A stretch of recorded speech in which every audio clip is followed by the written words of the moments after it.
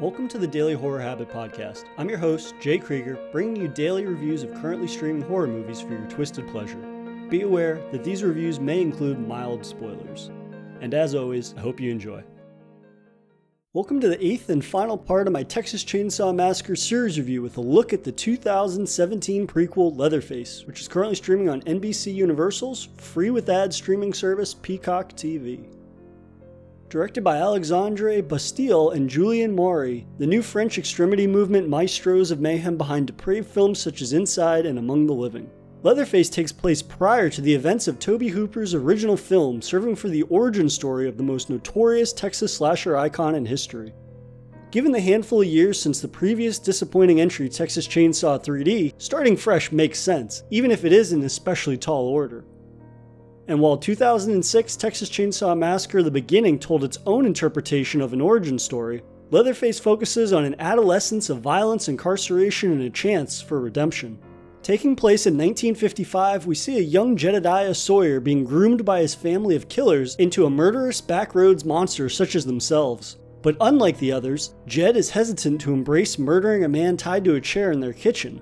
This hesitation results in his family, especially the patriarch of the family, Verna Sawyer, played by Lili Taylor, chastising him, but more importantly, shows that Leatherface was not born a monster, rather, he was made into one.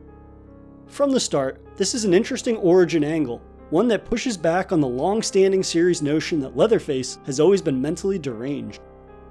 This is at odds with the Texas Chainsaw Massacre: The Beginning, where he's born horribly disfigured and mentally incompetent, which supports previous entries' depictions of Jed. I prefer the more grounded angle that Leatherface takes, as grounded as I suppose a film about a guy who wears people's faces could be, as here, Jed is somewhat of a sympathetic character, whereas in previous films, he was already the monster that we know him to become. We see that even if Jed is hesitant to do the killing himself, he's still very much an active participant in killing, acting as bait to draw people from the road onto the Sawyer's farm where they're sent to the chopping block. In a creepy as hell scene, we see Judd wearing a cow carcass as a costume to catch the eye of a passing truck, moments before running into the field as the driver's passenger chases after him. The passenger eventually meets the fate that most who encounter the Sawyers do, though the Sawyers picked the wrong victim this time. We learn that the woman killed is the daughter of local sheriff Hal Hartman, played by Stephen Dorff. Distraught by the death of his daughter, Hartman has all the minor Sawyer children committed to a nearby psychiatric facility. The film then jumps 10 years into Jed, now known as Jackson, played by Sam Strike's stay at a mental hospital, ruled by an abusive and sadistic head doctor. Though, after a prison break of sorts, the hospital is thrown into chaos, and Jackson, 3 other patients, and a nurse being held hostage escape and set out on a road trip for Mexico. Though it doesn't take long for Sheriff Hartman to pick up their trail fueled by vengeance for his daughter's death. Here's where the film largely becomes a muddled, meandering mess for nearly an hour.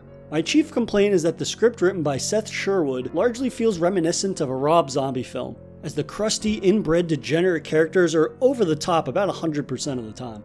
And while Texas Chainsaw Massacre has never been about subtlety or sanity, trying to maintain a sympathetic and grounded portrayal of Jackson is difficult when you have hypersexual and violent characters flanking him at every turn.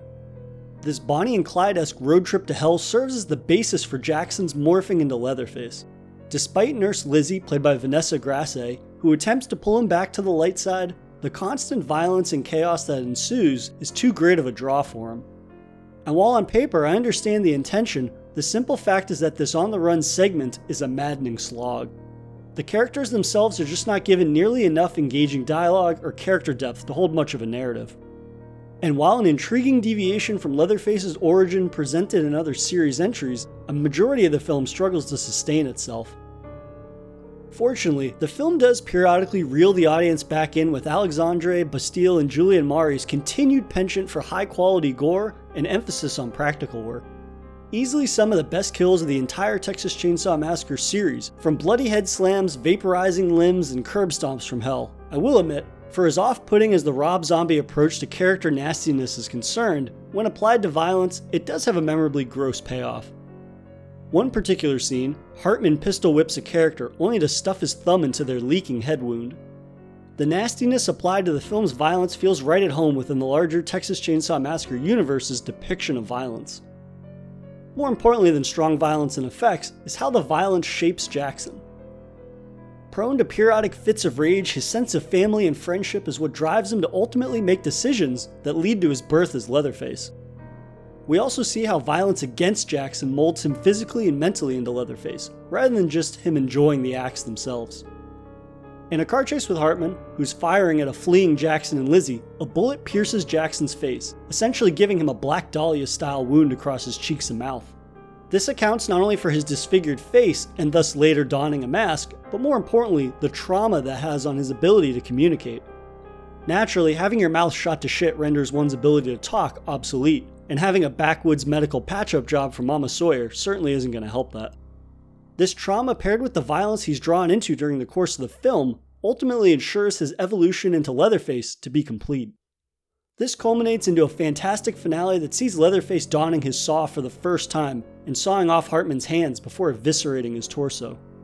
Another stellar example here of practical effects and gore that is as visceral and unrestrained as we've seen in the series thus far. It's just a shame that the film takes so long before it hones its focus on its titlier villain. Leatherface's bookends are some of the freshest and most entertaining moments the series has had in some years, so it's a shame that they bookend what is mostly a disappointing middling act. Fans of the franchise will absolutely get more out of this than most will, as it drags for far too long that casual fans will ultimately ask themselves, why am I watching this again? But as a fan of the franchise and character, I can appreciate and enjoy this grounded take on the origin of my favorite slasher icon. And now for some half-assed research. This was Tobe Hooper's final film as a producer before his death in August of 2017. This was the first Texas Chainsaw Massacre film not to be filmed in the United States. Instead, the film was shot in Bulgaria for budgetary reasons, which you could say might have been a detriment to some of its scenes, but then again, they had the foresight to be like, hey, if we're not going to film in Texas or in the United States, we better make sure that our sets are going to be 100% accurate to the series. And I think they largely will, which we see when they had built the Sawyer house from the original film from the ground up. So that really kind of complements the sense of atmosphere in that, sure, it might not exactly look like Texas. They are able to fill it with the props that kind of still put us in that world, and we can see that depiction of Texas coming through in Leatherface. And lastly, I thought it was interesting that Leatherface has a connection to Texas Chainsaw 3D in that Stephen Dorff's character, Hal Hartman, is the father of Bert Hartman, who is the lead detective in Texas Chainsaw 3D. And while I'm not a fan of Texas Chainsaw 3D, it's kind of cool that they're able to kind of connect the most recent film prior to Leatherface's release. If anything, 2017's Leatherface makes me hopeful for the future of the Texas Chainsaw Massacre series as a whole. It shows that after the disastrous Texas Chainsaw 3D, there are capable creative teams out there who can put the buzz back into Leatherface's Saw in new and gruesome ways. And if there's one thing I've learned from my overall series review of the Texas Chainsaw Massacre, it's that for a slasher to be effective, you don't have to shroud it in darkness. You can make your nightmare as sun-scorched as you want, so long as you ensure that you make the madness and mania of the narrative you're trying to tell palpable for an audience. So thank you for joining me on this complete series review of the Texas Chainsaw Massacre. And I can announce that my next solo series review will be that of the Fly series, beginning with the 1958 original and its two sequels, Return and Curse of the Fly, all the way through its 80s rebirth with Cronenberg's 86 masterpiece The Fly and its subsequent sequel, The Fly 2. And as is usually the case, I've only seen one of these films previously, that being Cronenberg's The Fly, so I'm incredibly excited to watch the 4 other entries in the series for a first-time viewing. Be on the lookout for part 1 of my Fly series review next week. If you enjoyed this episode, please subscribe to Daily Horror Habit on your preferred streaming service and follow @Daily Horror Habit on Instagram and @Daily Horror Pod on Twitter.